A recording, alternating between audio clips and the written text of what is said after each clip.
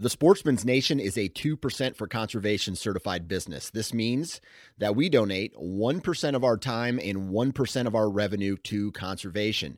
If you want to find out how you or your business can get certified or learn more about the organization, visit fishandwildlife.org. You're listening to the Average Conservationist podcast, brought to you by Go Hunt and in partner with 2% for Conservation. Sign up to become a Go Hunt insider today at gohunt.com. 2% for Conservation's mission is to create an alliance of businesses and individuals that ensure the future of hunting and angling by committing their time and dollars to fish and wildlife. 1% of your time plus 1% of your money equals 2% for conservation. 2% helps businesses and people pair with conservation causes to support things that fit what they care about. Whether you're into fishing, hunting, or just getting outdoors, 2% can help you not only start giving back to wildlife, but get certified for it. Getting 2% certified means you've made the same commitments as popular brands like Sitka, First Light, Stone Glacier, and Seek Outside, and giving at least 1% of time and dollars back to fish and wildlife. But it's not just for outdoor companies. Breweries, contractors, coffee roasters, and even piano repair companies have earned 2% certification and stand out as leaders in their communities for doing so. Businesses that are committed to conservation deserve your business when you shop. Learn more about 2% for Conservation at fishandwildlife.org. That's fishandwildlife.org.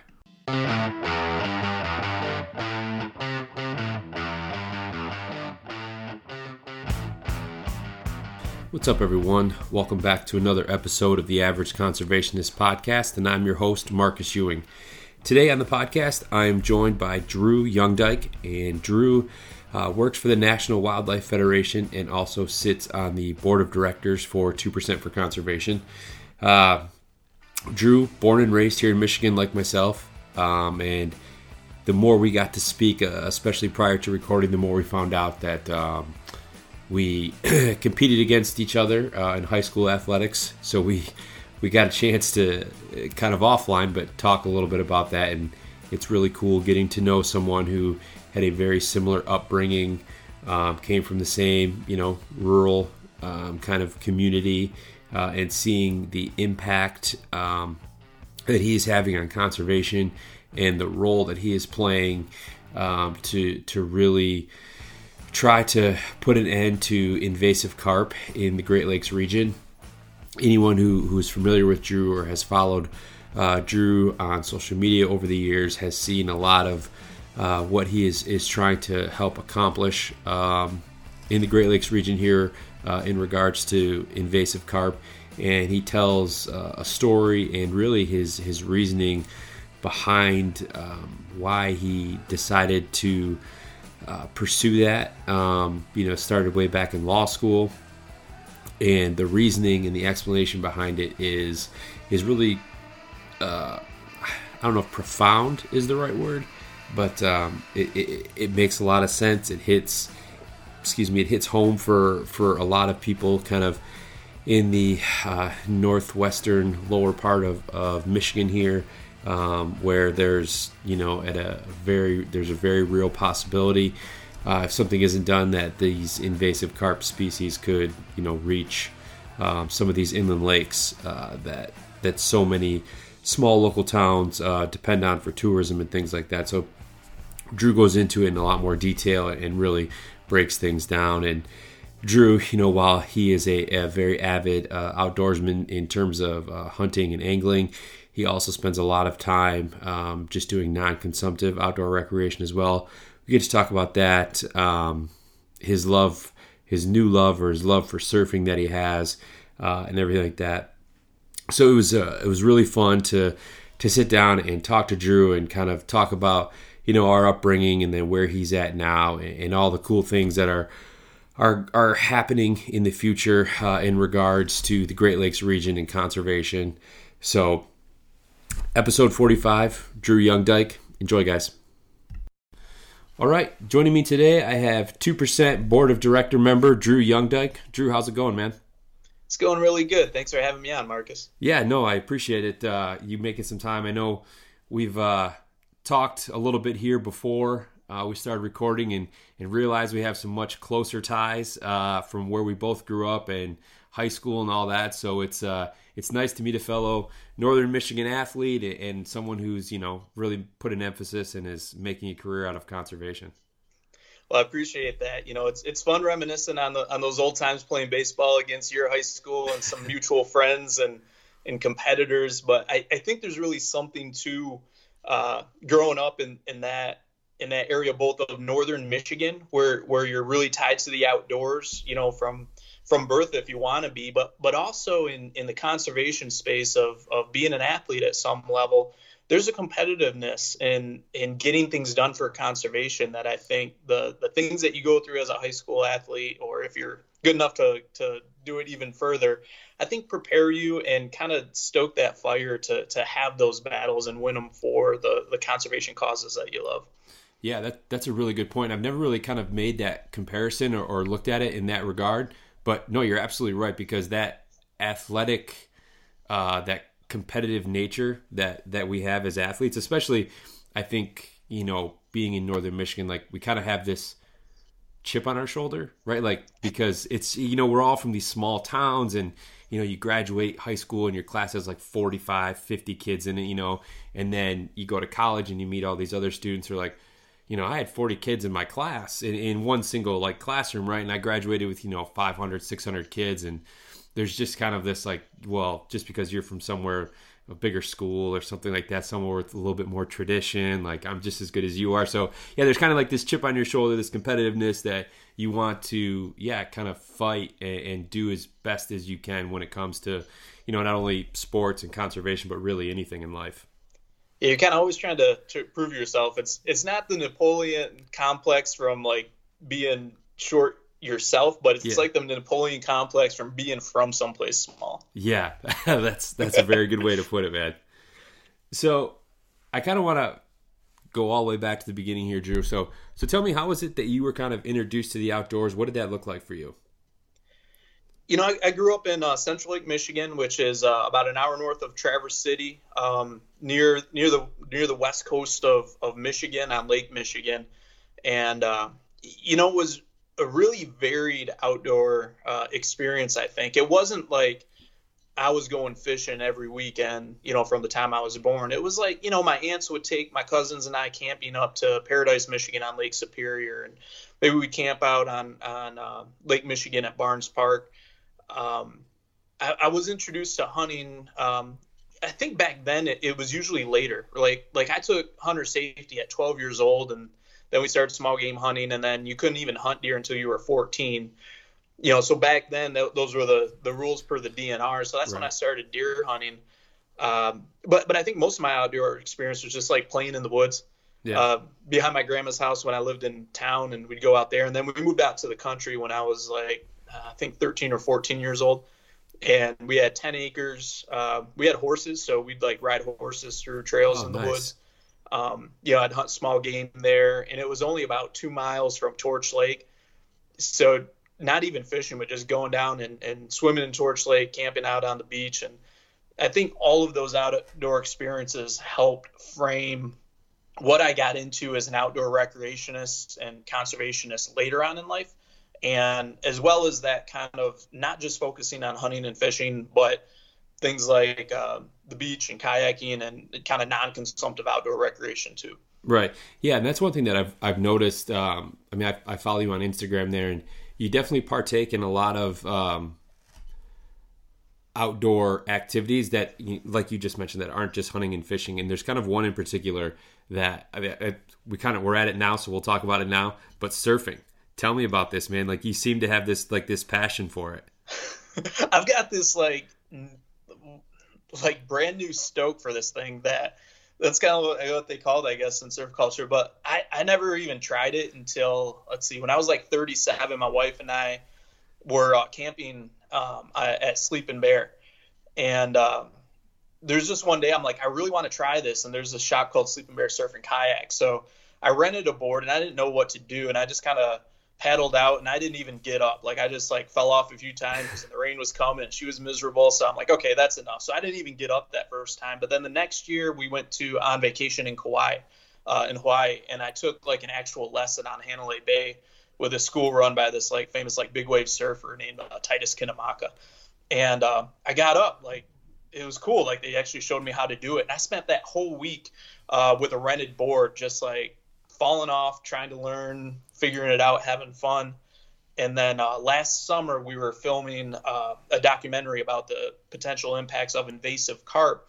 And we wanted to focus both on fishing, but also on that other types of outdoor recreation and tourism that we have in northern Michigan. So I went back to Sleeping Bear Surf and Kayak, and we did a lesson kind of on film there. And I got up a couple times, mostly wiped it, but I ended up buying the board when we were done.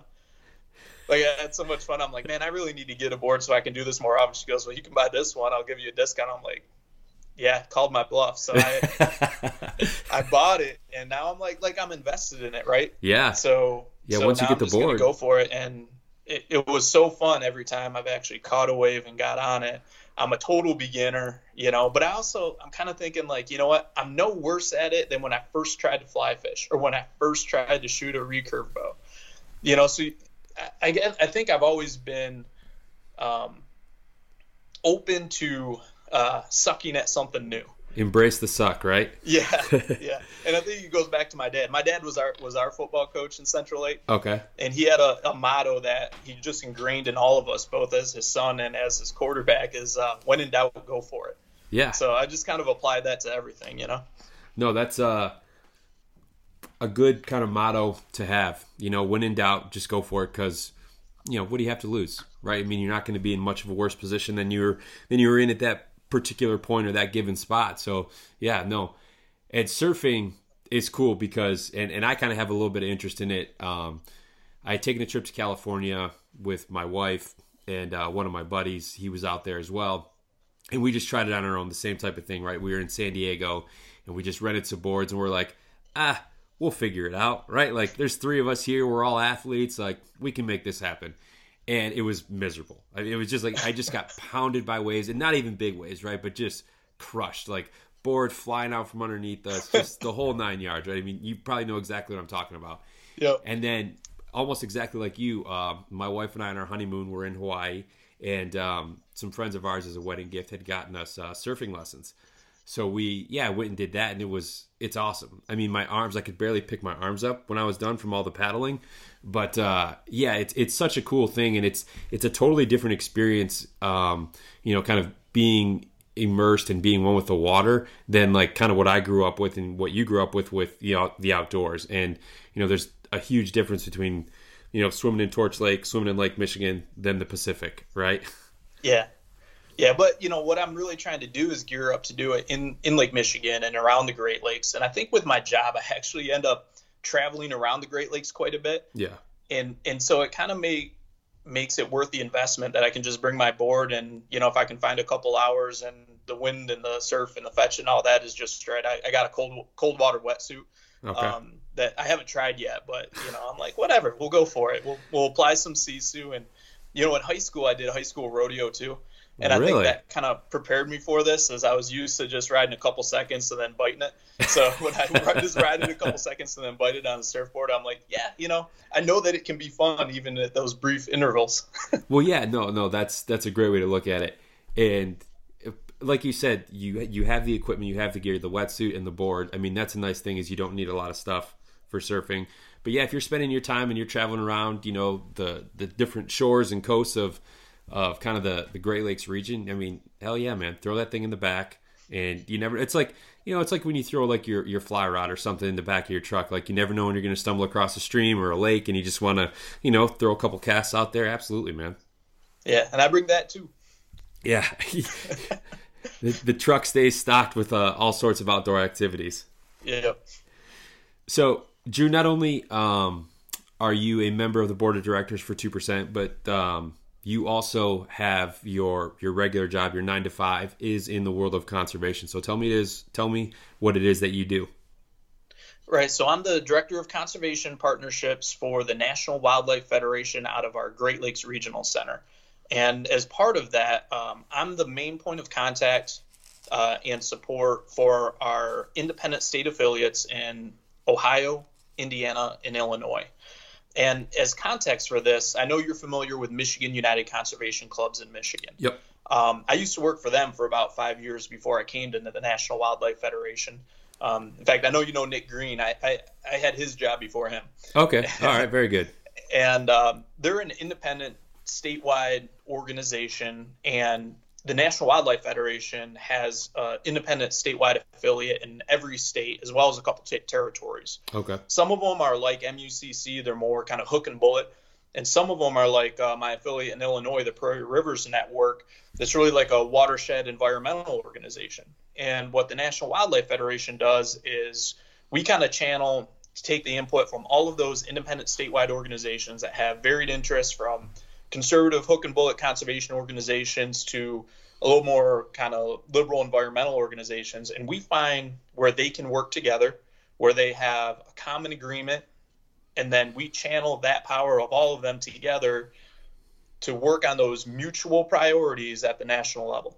Okay. And out of the Great Lakes region, we work on Great Lakes issues, but especially ones that have like a federal level, because it might be something that's a local issue, but if the solution has to come from the federal agency or getting a bill passed there, we can then leverage our whole nationwide power structure to get it done.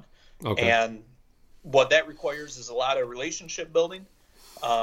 And when you're dealing with, especially now, organizations that are independent from each other, they're not like a chapter of NWF. Right. They're their own organizations. They kind of tell us what to do. So in order for us to, make sure that this, hook and bullet organization here is working well with this environmental organization here, we have to be, we have to network, we have to support them, we have to show value to them, we have to make sure that we're diving in on their priorities to help them as well. Yeah. So that when we ask them to help with our priorities, we're all doing that together.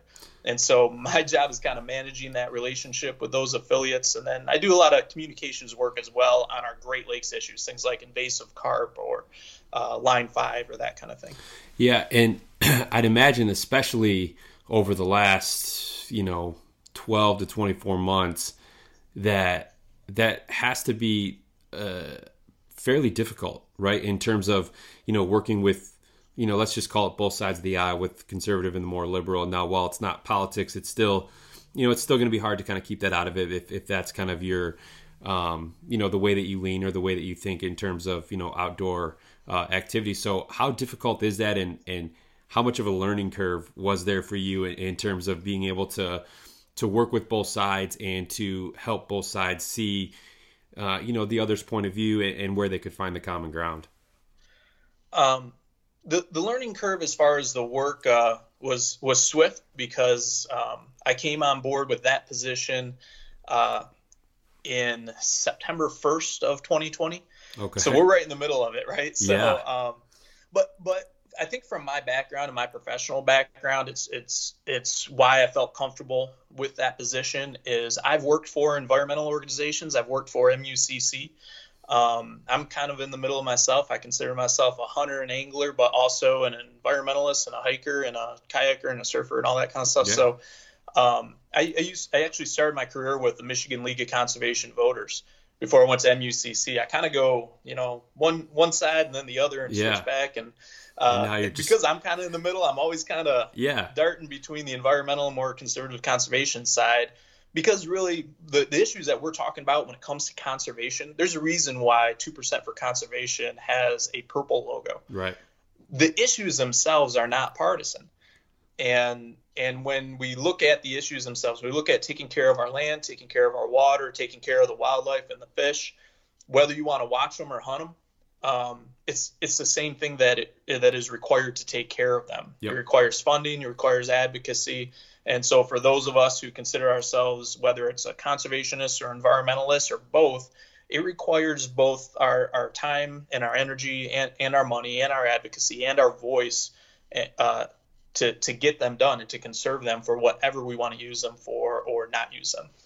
Yeah, and I think that's what you just mentioned there. That's one of the areas where people kind of tend to get hung up on it, right? Is they don't see, the side of it who, like you said, likes to watch birds or likes to just hike, where, like the hook and bullet crowd where, they want to, fish, they want to hunt these birds or hunt these animals in the same space. and they both have the same interests and the same kind of end goal in terms of, the habitat or the animal living in the habitat. They just go about it. They just get there in different ways, right? Yeah, and I don't know too many hunters and anglers, especially probably of like at least our generation, just because I know them better. But I don't know too many who just do one thing and don't do the others. Sometimes when I go down the Huron River, in my kayak, maybe my wife and I are just paddling and we're just having fun. Sometimes I bring my fly rod and I'm an angler. Sometimes I don't bring it and I'm just a kayaker, right? Yeah. Like, it's a really similar experience. Sometimes when I hike in the Pigeon River country, I do it in the summer. Sometimes I bring my fly rod. Sometimes I don't. Sometimes I do it in the fall and I bring my bow and I'm a hunter. But it's not that much different than when I'm a hiker, especially when I don't see anything or shoot anything. Right? I'm bow hiking. Yeah. It ends up being a really similar experience. So I think these activities that we tend to separate are not that different. Yeah. No, that's a very good point. And I haven't had in my short career of kind of doing the podcast here, I haven't had anyone kind of really phrase it or pose it like that. But that's a very good point because, yeah, I mean, what if you're out hiking and I'm out hiking with a bow, right? Like, just because for 3 to 5 minutes or 10 minutes, if you're putting a stalk or whatever the case is, like, because of what you do in those 5 minutes, like, it's 95% of the time we're doing the same thing, right? We're out there, we're enjoying it, we're kind of taking everything in. And just because, you or I want to harvest an animal and the other one doesn't at that particular time, like, you guys still enjoyed the same thing, doing it the same way. So, yeah, that's a very good point. Yeah, I think though, what I appreciate of being a hunter is I think even when I'm hiking though, I'm looking at things through those eyes. Yeah. Like, maybe I don't hike as fast, I hike a little slower. I'm trying to see things that I would see as a hunter. But I think because hunting is something I've always done. I haven't always been a hardcore angler, but I've kind of always hunted. And so I don't know what it's like to not look through those eyes. Yeah, that's a good point because, shit, you're like making me do all this thinking this morning, man. So no, but that's true because, yeah, like, even like if my wife and I, just go for a walk, like on a trail or, kind of a local conservation area or anything like that, all you're doing is just walking around, right? Like stretching the legs, enjoying the views. And yeah, I just can't help myself but to, look at it through the eyes of a hunter, right? Like, you're looking for game trails, you're looking for, like, deer sign or anything like that. And yeah, that's a very good point. So, yeah, I think. Oh, go ahead. I was going to say, I think one of the things I do most outdoors right now is just take short little hikes in the neighborhood nature area with my boy in the backpacker. Now he's walking real well on his own. So he just runs along on his own. And these are like short, maybe half-mile hikes, like just in the local nature area, like within the city of Ann Arbor. But there's deer trails through there, and I'm pointing out tracks to him. And I'm not trying to make him into a hunter yet. Like, that's something... I don't know. If he wants to do that later on in life, like once he understands all that kind of stuff, I'll help him, but I'm not forcing him into it. But I just want him to understand and appreciate nature. Yeah. And I think if you do that, the rest will come on its own, however it happens. Yeah, absolutely. I think it just kind of lays a good foundation for them, to make that decision whenever they get to that point in their life on if they want to pursue hunting and angling or if they, just want to enjoy nature in their own way. So tell me, how was it that you exactly got started with the National Wildlife Federation? Yeah, it's actually kind of a long, complicated story. I went, I wasn't going into the environmental conservation field at all coming out of high school. I was on a straight path to being a lawyer, studied political theory and constitutional democracy at Michigan State, went directly into law school. Kind of decided I didn't want to do that. I ended up dropping out of law school.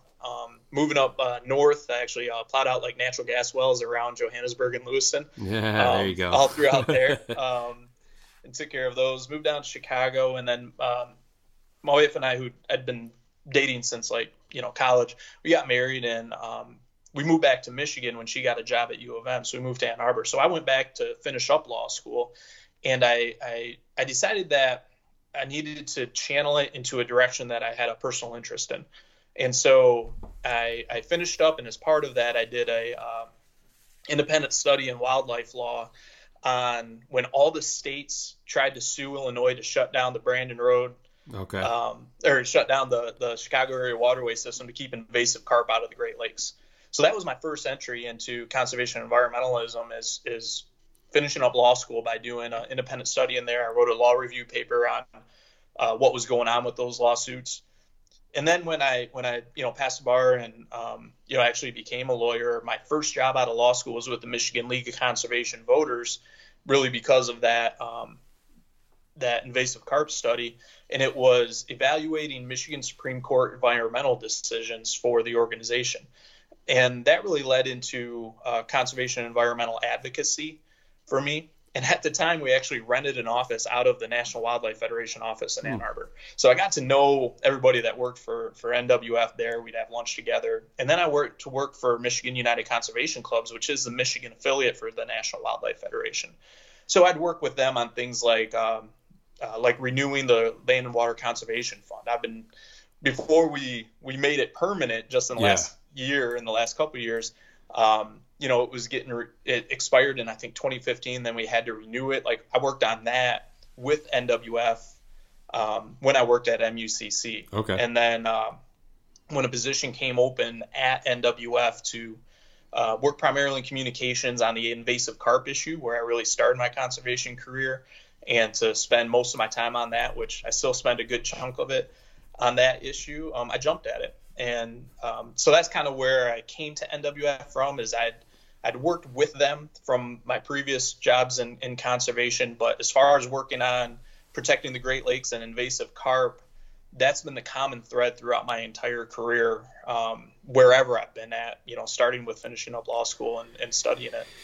So, and I've seen you post and talk a lot about the invasive carp and the issues that we have here in the Great Lakes. So is it fair to say that, it's almost kind of like a happenstance that when you first kind of got into the field of conservation and that was what you had worked on, and that's kind of what's carried you through, and that's why you become so passionate about it?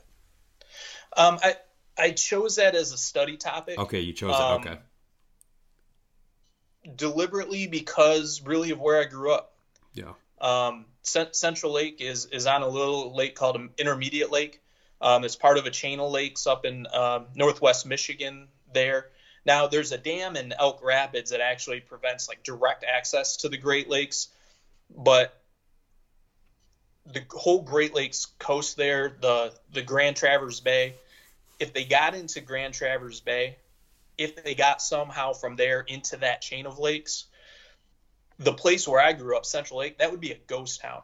Central Lake and those towns and those communities up there where we grew up, especially on more the Lake Michigan side, they are built on summer tourism. Oh, yeah. People come up there and rent a cottage or, have a second home or something like that to fish, to tube, to ride a boat. Yeah. It's because of the water. Right. If invasive carp got into Grand Traverse Bay, got into the chain of lakes, and it impacted the fishing, and if when you went water skiing, you had silver carp jumping out and knocking you off of it, people wouldn't come up there, right? Oh, yeah. That's what that area has. The population triples in the summer. A lot of the businesses there make their entire year during the vacation season. And if that was shut down or even diminished at a partial scale because of invasive carp getting into those waters, and the places that I care about where I grew up wouldn't be what they are. And so that's why I chose that as a study topic, and that's really why I've kind of developed my passion for keeping them out. Yeah, no, that's a great reason to want to further, further the fight and try to do everything that you can in your position to make sure that doesn't happen. Because we grew up, maybe an hour, a little more or so from each other. And while, I wasn't that close to Lake Michigan, we still have a ton of lakes, and, it's the same situation where population in my small town doubles, triples during the summertime. And yeah, if there was some type of reason that, could cause that to not be there anymore, to not have a lot of these, people who I grew up with and that are family members, their livelihood with their business, be at jeopardy because of that, then yeah, I would feel the same way and want to do everything I could to make sure that didn't happen. Yeah. And that's actually part of when we made the film last year, it was called Against the Current, which, by the way, was actually the name of my law review paper. I used the same name for the film because I think it works. We had Jordan Brown film it from Michigan Out of Doors TV. We hired him. He's a terrific filmmaker, just complete professional. But those are some of the areas that we highlighted. Mammoth Distilling in Central Lake to talk about the tourism, Sleeping Bear Surf and Kayak. Yeah, there you go. There to talk about that. And we went up on Little Traverse Bay and talked to Doug Craven with the Little Traverse Bay Band of Odawa Indians. He's their natural resources director, and he talked about the impact that would have on their tribal treaty fisheries as well. So I wanted to start there because that was the connection I think is most relevant, or at least made it most relevant for me and the people that I know. Yeah. So Drew, where do you think it is that the conservation mindset and the passion that you have for it, where did that kind of develop, or where did that come from? From my grandpa. Yeah. Really simply. I wasn't much of an angler until college. In the summers in high school, I'd go to the beach. You do high school kid things. Yeah. When that got done, we'd go up to Victories in Petoskey, or we'd go to bonfires, but in college, my grandpa moved back from Wyoming. He had lived in Wyoming my whole life, and they got a place on Grand Traverse Bay, and he had a fishing boat. He loved to fish, and to spend time with him in the summers, I'd go over on the weekends and take him fishing on George Lake and Lake Skagamog. And that first summer, I think I showed up to the boat, and he's like, "All right, you got this, you got that." And he goes, "I got a rod for you." Like, I didn't even have a fishing rod at the time, Yeah. And he goes, "You got your license?" I'm like, "No." He's like, he read me the riot act. In my entire life, I had never done that. Like, I showed up to his boat without my fishing license.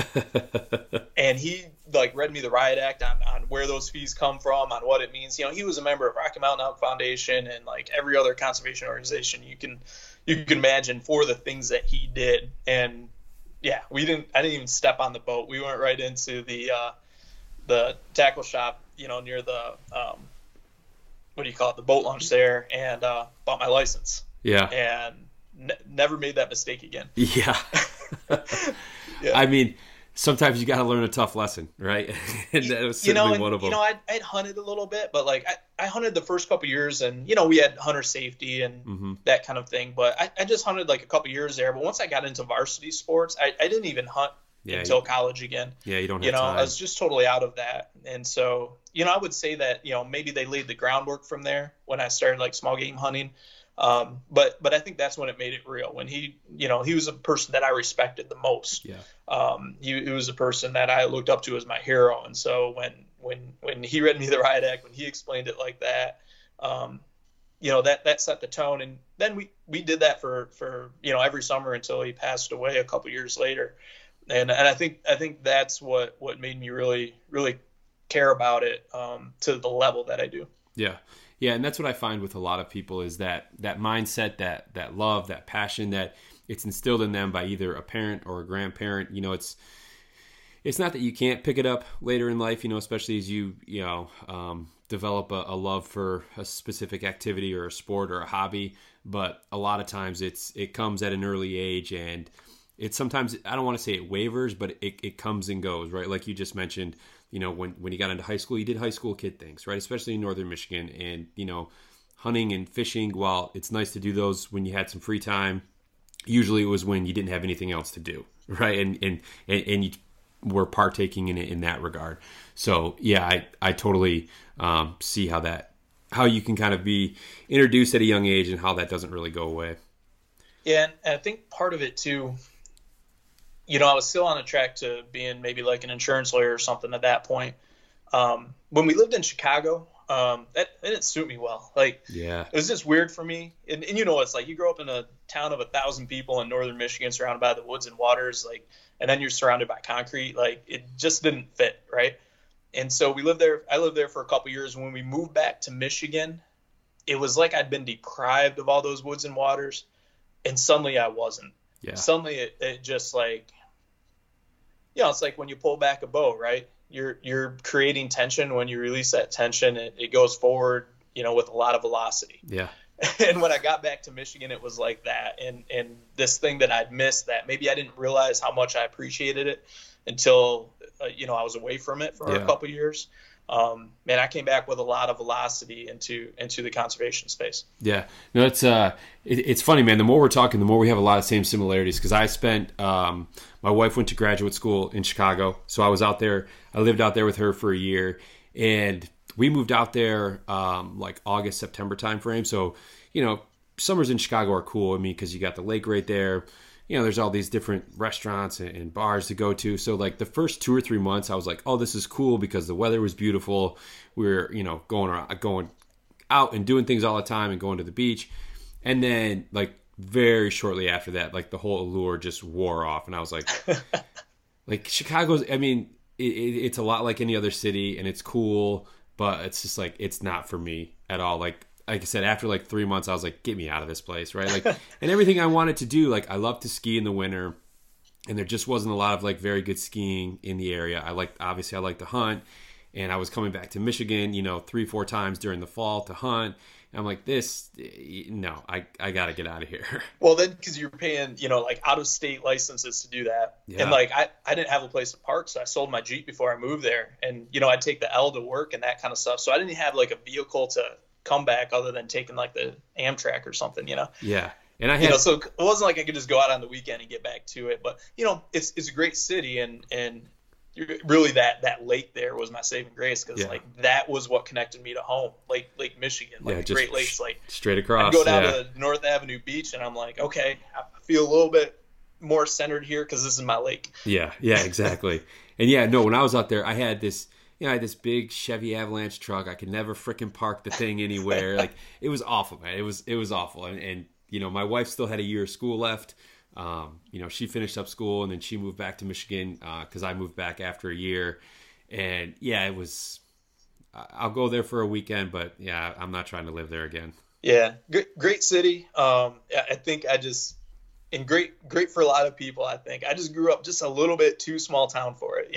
Yeah, same here. And it was the same thing where you don't, like, I knew what I grew up in, but I didn't appreciate it until, like, it was not even, like, an option. Because even, like, like when I went to college, I went to Saginaw Valley, so I was still only a few hours away, right? I could still, if I wanted to, go back, make this short drive up 75 and I'd be back home. But then there, it's like, okay, now it's like a 6-hour drive, 7-hour drive, and it's not super easy to just do after work or something like that. So you miss it and you took it for granted. And then, when you're out there, you're like, why would I have ever left that place? Like, why would I leave, aside from, not a real great job market up there and a lot of potential in that regard. But it's like, man, you had everything at our fingertips. And I was just like, no, get me out of here. Because when you're 18 and you grow up in that small environment, you're like, I need bigger places. I need more people. I need all this. And then, I get into my, mid to late 20s. I'm like, I don't need that. I need less people, more open spaces. Yeah. So for a girl. Yeah.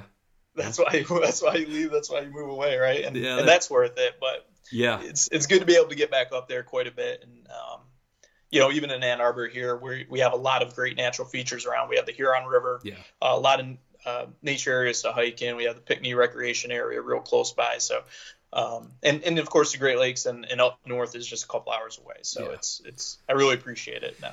Yeah, definitely. So I want to talk a little bit more about the invasive carp, because that's obviously, like I mentioned before, I've seen you, really talk about that a lot throughout social media over the last few years. So kind of at a very kind of high level, break down, what the biggest issue is with invasive carp and kind of what, a lot of these organizations are doing to try to combat that.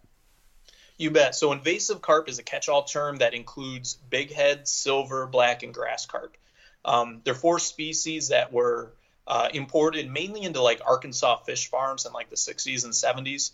And they're filter feeders, so they would like clean up the sewage retention ponds. And actually even the U.S. Fish and Wildlife Service imported grass carp. And some of the other species within it kind of came in accidentally with those importations. But then you have flooding in the 70s, especially flooding in the early 90s. and it got these invasive carp that were brought deliberately into these southern aquaculture facilities. They washed out and got into the Mississippi River system. And then they just started spreading north and out within the Mississippi River system into all of its tributaries, and made their way up into Illinois, have made their way into large swaths of Indiana and parts of Ohio. And the Mississippi River system connects to the Great Lakes through the Chicago area waterway system, as well as a few other points, but that's the main one. And it was that Chicago area waterway system artificially connected those two watersheds. Okay. They weren't originally connected, but they connected back in I think right around the 1900 turn of the century. Okay. Those channels then created a pathway that the invasive carp could get into Lake Michigan and then throughout the Great Lakes. There are a series of electric barriers, and there's some locks and dams in there. They provide some protection, but for instance, in 2017, a silver carp was found on the wrong end of those electric barriers, only about 9 miles from Lake Michigan. Back when I did my law review paper, that was when they first found eDNA, which is called environmental DNA. It's really just traces of a certain species of fish that they find in the water, even if they don't find the actual fish. And it's when they started finding those traces of eDNA on the wrong side of those barriers as well. And so what's been going on is we're trying to both fish them down where they already are and provide funding to do that. We're trying to get the funding for new technologies to be developed and researched and tested out of ways both to remove them and keep them out of new waters.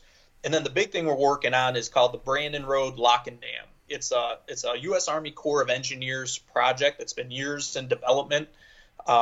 It's now been approved by Congress. And what it would do is take this lock and dam near Joliet, Illinois, which kind of creates a choke point between the Mississippi River system, through the Illinois River, before it gets in the Chicago area waterway system where they can get to Lake Michigan. It's kind of a choke point right there. Okay.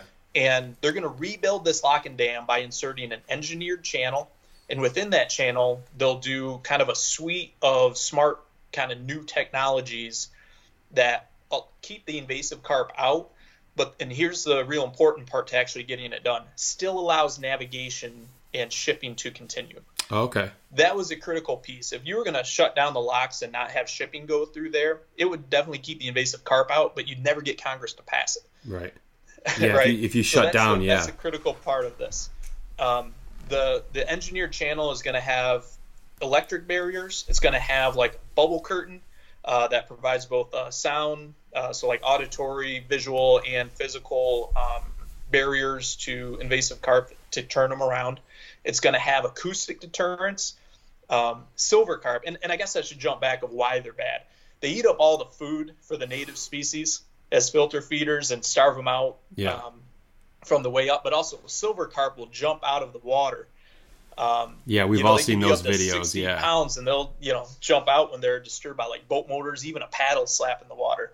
So they use that same sound technology to get them to turn around, and be a barrier to them. And then that lock will also flush out, like the whole lock when the ships are in it will get flushed out with new water and go backwards. So any remaining invasive species within the water get flushed backwards. Okay. So it's going to take a long time to build.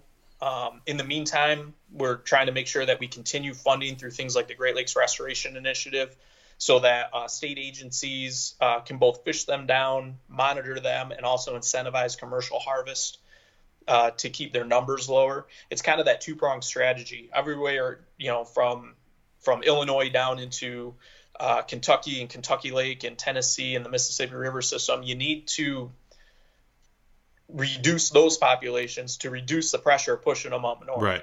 Right. But you also need the big infrastructure projects like the Brandon Road Lock and Dam to provide that barrier to keep them out. And when we did that film, I've studied them. I've worked on the policy regarding them for a long time, but I've never, actually seen them or touched them. Yeah. Up until that point. And when we were on the Wabash River in Indiana near Lafayette, West Lafayette, where Purdue is. And we were driving around. They're just jumping out of the boat wake. They jumped in the boat with me. You can see it in the film. You can find that actually on our YouTube, or Great Lakes Regional Center YouTube. Also, we have a Vimeo channel. Okay. And you can watch that. But it was an eye-opener. And while I've read a lot about them and, seen a lot of videos and worked a long time on the policy, experiencing it like that just made it that much more real for me as far as the need to keep them out. Yeah. Now, as far as the Brandon Road Lock and Dam project that you just mentioned, what is kind of a time frame? I know you said it's still, kind of very early on, since they just passed the law for it. What is kind of a rough time frame to get something like that implemented? long time. So now that Congress has approved it, and actually they're in a phase called pre-construction engineering and design. The other big thing that happened actually just in January is they announced that the state of Illinois and the state of Michigan came to an agreement with the Army Corps of Engineers for Illinois to be the local sponsor, which they need that because that's where the project will actually take place. And there's a local cost share component to this that was needed too. And actually the state of Michigan is providing $8 million of the $10 million local cost share to help move this project forward in this pre-construction engineering and design phase. This is a phase that could last 2 to 3 years. It's where they scope out the plans of exactly how they're going to build this project. There's still some technologies they have to do some testing on to make sure it's going to work in that location. And that could take 2 to 3 years before they begin the construction. Once they begin the construction, it could take, 5, 6, 7, 8 years at that point. However, they're going to build it in phases. So once they start construction, it's not like it won't be effective until it's finally complete. Right. They'll start putting in one barrier technology, then add another, then another. So once they get that first barrier technology in there, that'll be some additional protection. As they keep building it out, you're going to have, the full range of protection it will provide.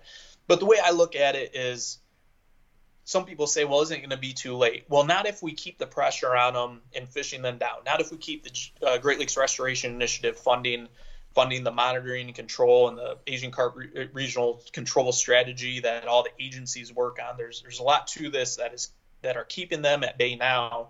This is going to provide that added protection that keeps them out of the Great Lakes, that won't require such annual appropriations every time. So it's kind of like it's a really expensive project. Yeah. Might be over $800 million, which seems like a lot, except that the Great Lakes sport fishery is a $7 billion annual industry. Yeah, that's peanuts compared to that then.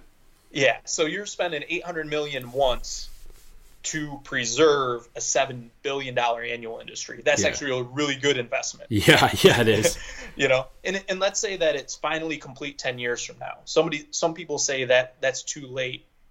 We don't know that. If we keep fishing them down, if we keep the pressure on, I don't want to get to 10 years from now and then they get in and know that we could have done something to stop them and we didn't because we thought it was taking too long. Right. So it goes back to what I started this conversation with. When in doubt, go for it. Yeah. Let's stop them. Let's invest in the infrastructure. It's going to put a lot of people to work, but it's also going to preserve a lot of jobs throughout the Great Lakes region that are built on outdoor recreation and water-based tourism. Yeah, and the efforts to keep the invasive carp, kind of at bay or out of the Great Lakes, up to this point has worked, right? You guys, the all the efforts have worked. So, you just have to sustain that, right? And, I'm sure there's going to be, new things that develop over the next, 8 to 10 years outside of, the Brandon Road Lock and Dam that can help, further keep them at bay and keep them out, and like you said, fishing them down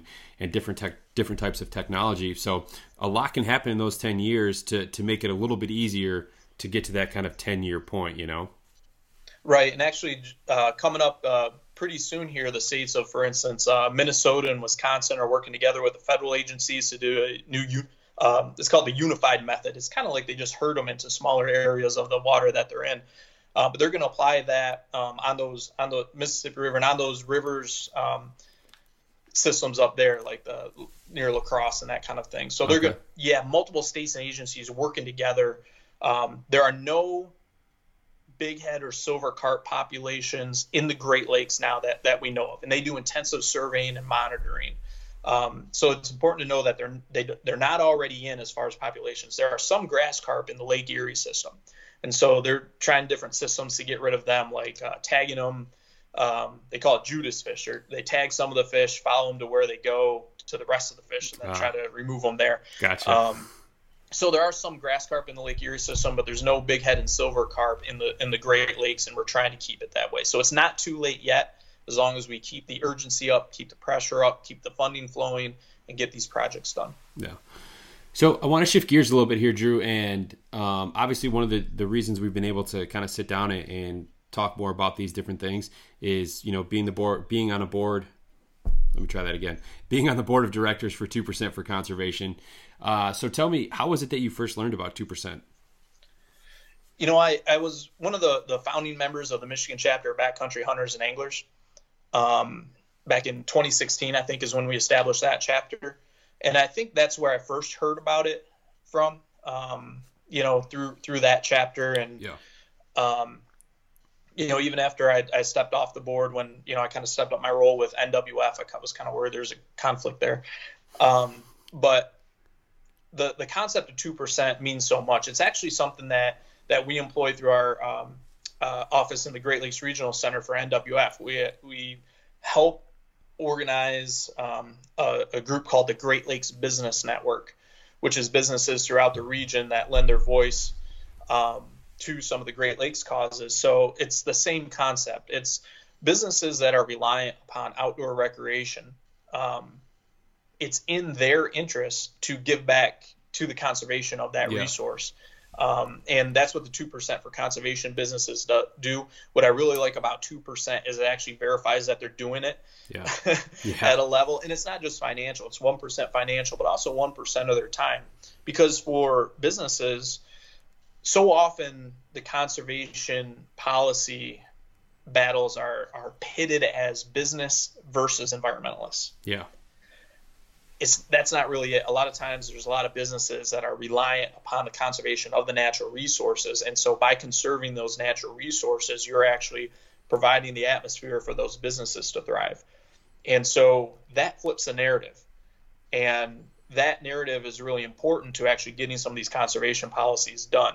So in addition to the on-the-ground work, just having businesses that say, we care about public land, we care about clean water, that helps the case for conserving that public land and keeping that water clean. Yeah. And to me, that's a really important part of what 2% for conservation does. Yeah. Now, I know you just came on as a board member, I believe, it's probably about a year ago now. Just about a year ago, yeah. Yeah.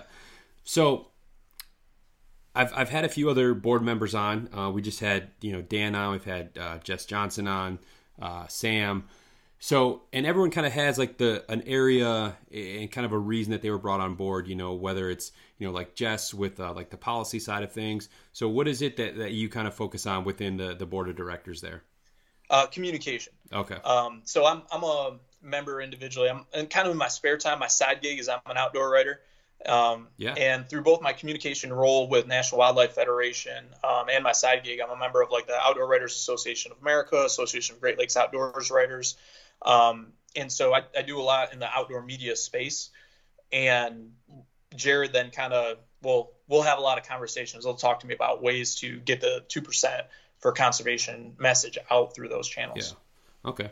Yeah. No, it's been really cool to hear and speak with some of the different board members, especially, and how their role or the role that they play on the board and the different kind of outlooks and really areas of expertise that they bring and make such a well-rounded board of directors.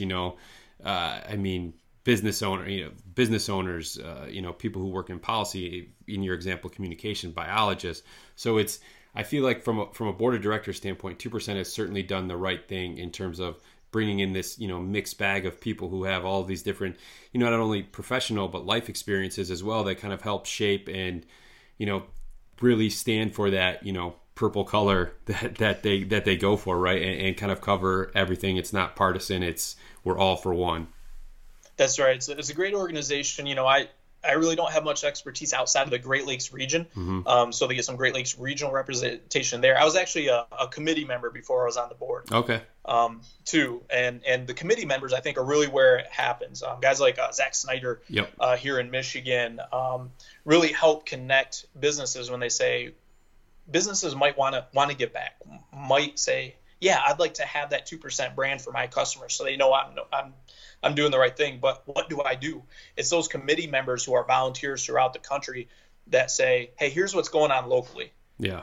Here's where you can plug in and really make a difference. And I think that network is really important. Yeah, and that's one thing that I've found since starting my company is how much I enjoy kind of working with the local organizations and trying to keep, a lot of this money that I'm able to donate back to conservation here within the state where I'm doing, primarily all of my recreating, whether it's fishing or hunting. So, these organizations, MUCC, for example, NDA, I have a t-shirt with them out right now to try to raise some money for the local Michigan chapter here. So I really like to see, the outdoors and the outdoor habitat and the wildlife, really thrive in the areas where I'm, recreating.